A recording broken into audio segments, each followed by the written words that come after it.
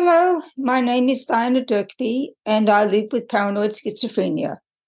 You are listening to my podcast, Schizophrenia as I Live It.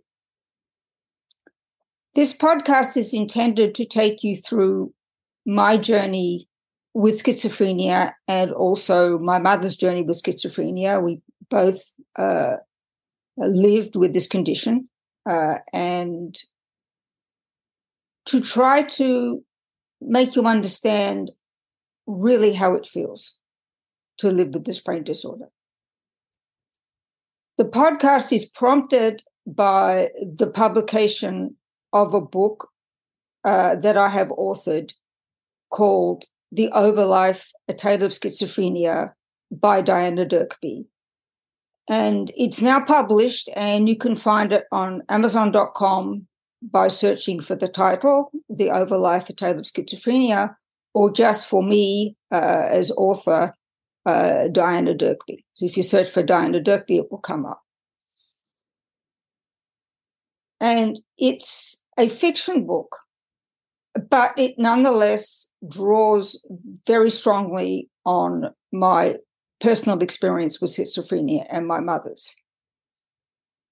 The reason I chose the fiction genre was for artistic liberty and also because I wanted to leave certain people out of the story because they were either not relevant or probably wouldn't welcome being in the book. Now, what is schizophrenia?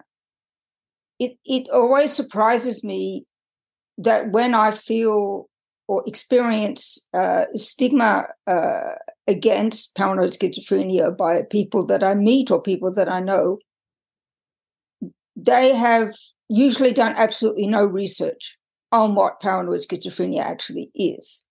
And they go more by what they see in police thrillers on TV, what they have formed in their own mind over their life about words associated with schizophrenia like psychotic, which is a scary one for many. And they haven't even gone online and tried to find out a little bit about what you're experiencing before they completely reject you. So if you don't know anything about schizophrenia, you can certainly Google the word schizophrenia and you will come up with the National Institute of Mental Health, a little article that they've written about schizophrenia, which is very, very good. Goes through the symptoms, the treatment, the effect of the environment, and so on. So it's an excellent little introduction that you can get just by Googling schizophrenia. You'll see it come up. If you want something more in-depth, there's nothing better than E. Fuller Torrey's book, Surviving Schizophrenia, A Family Manual, which I believe is now in its 7th edition. You can find it on Kindle and as a paperback on Amazon.com. And if you're intimidated by the thought of reading a whole book, I recommend that you at least read chapter 1. Because in chapter 1, he goes into details about what it's like to live with schizophrenia. And he uses material that he's gathered through his own research and through his interviews with people living with this condition. So I'm not going to start with a lesson on schizophrenia. If you want it, those two sources, National Institute of Mental Health and E. Fuller Torrey, will do better than I would just parroting it here on my podcast. What I want to do is take you through my personal story. And as we go through my personal story, I will cover all the hallmarks of paranoid schizophrenia, the symptoms, the treatments, what makes it worse, what makes it better, how it feels. But I want to do it over the length of the podcast rather than bombarding you with facts right now. Another reason I want to do this is that I feel very, very strongly that everybody's experience of schizophrenia is unique. two different people with the same diagnosis will have a vastly different experience of this brain disorder because of their makeup, who they are, their personality, their physical fitness, their personal history, and also because of their environment. So there are many, many things that feed into just the definitions that you get if you look for a summary of what schizophrenia is. So in other words, another way to put it is that I believe very strongly that there are as many schizophrenias as there are schizophrenics. And I think what needs to be done to fight stigma is for as many people as possible who live with a mental illness as I do, although many people prefer to call schizophrenia a brain disorder or brain disease. I will occasionally refer to it as a mental illness or severe mental illness. I think that they need to write down their experience without shame and without leaving anything out. And along the way, they're going to be able to impress upon people just how harmless they are, for the most part. And that this is an internal struggle, the struggle with mental illness. And it's not an intent to harm anybody or make anybody's life miserable. And I think there needs to be more personal accounts of what it's like to live with a severe mental illness.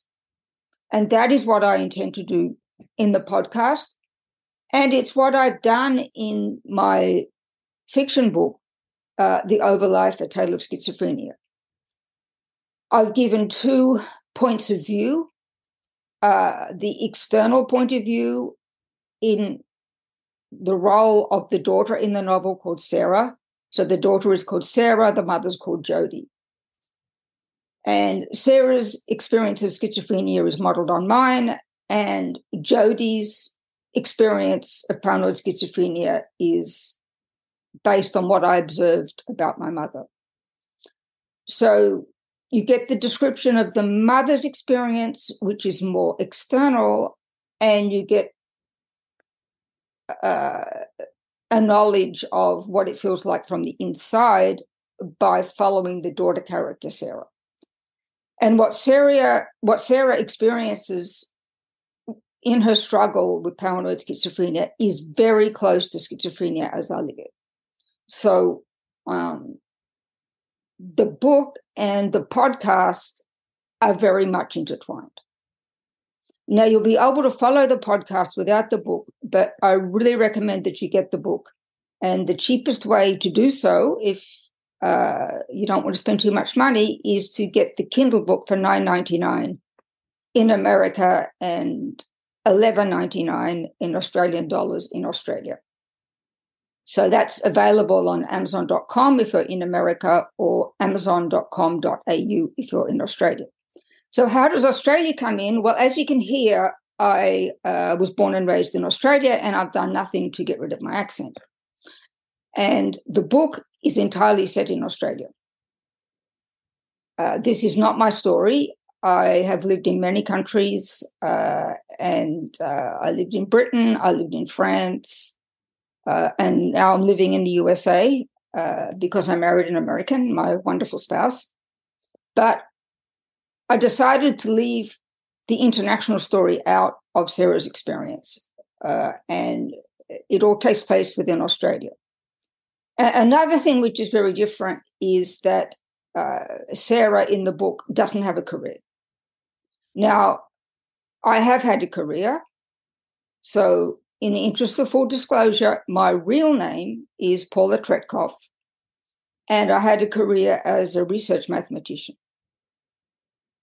My pen name is Diana Dirkby, because when I decided that I would devote most of my energies now in recording what I know about mental illness from my point of view, I needed to use a pen name so that the publications about mental health in the fiction genre would not be confused with the many publications I have in mathematics under my name, Paula Tretkov.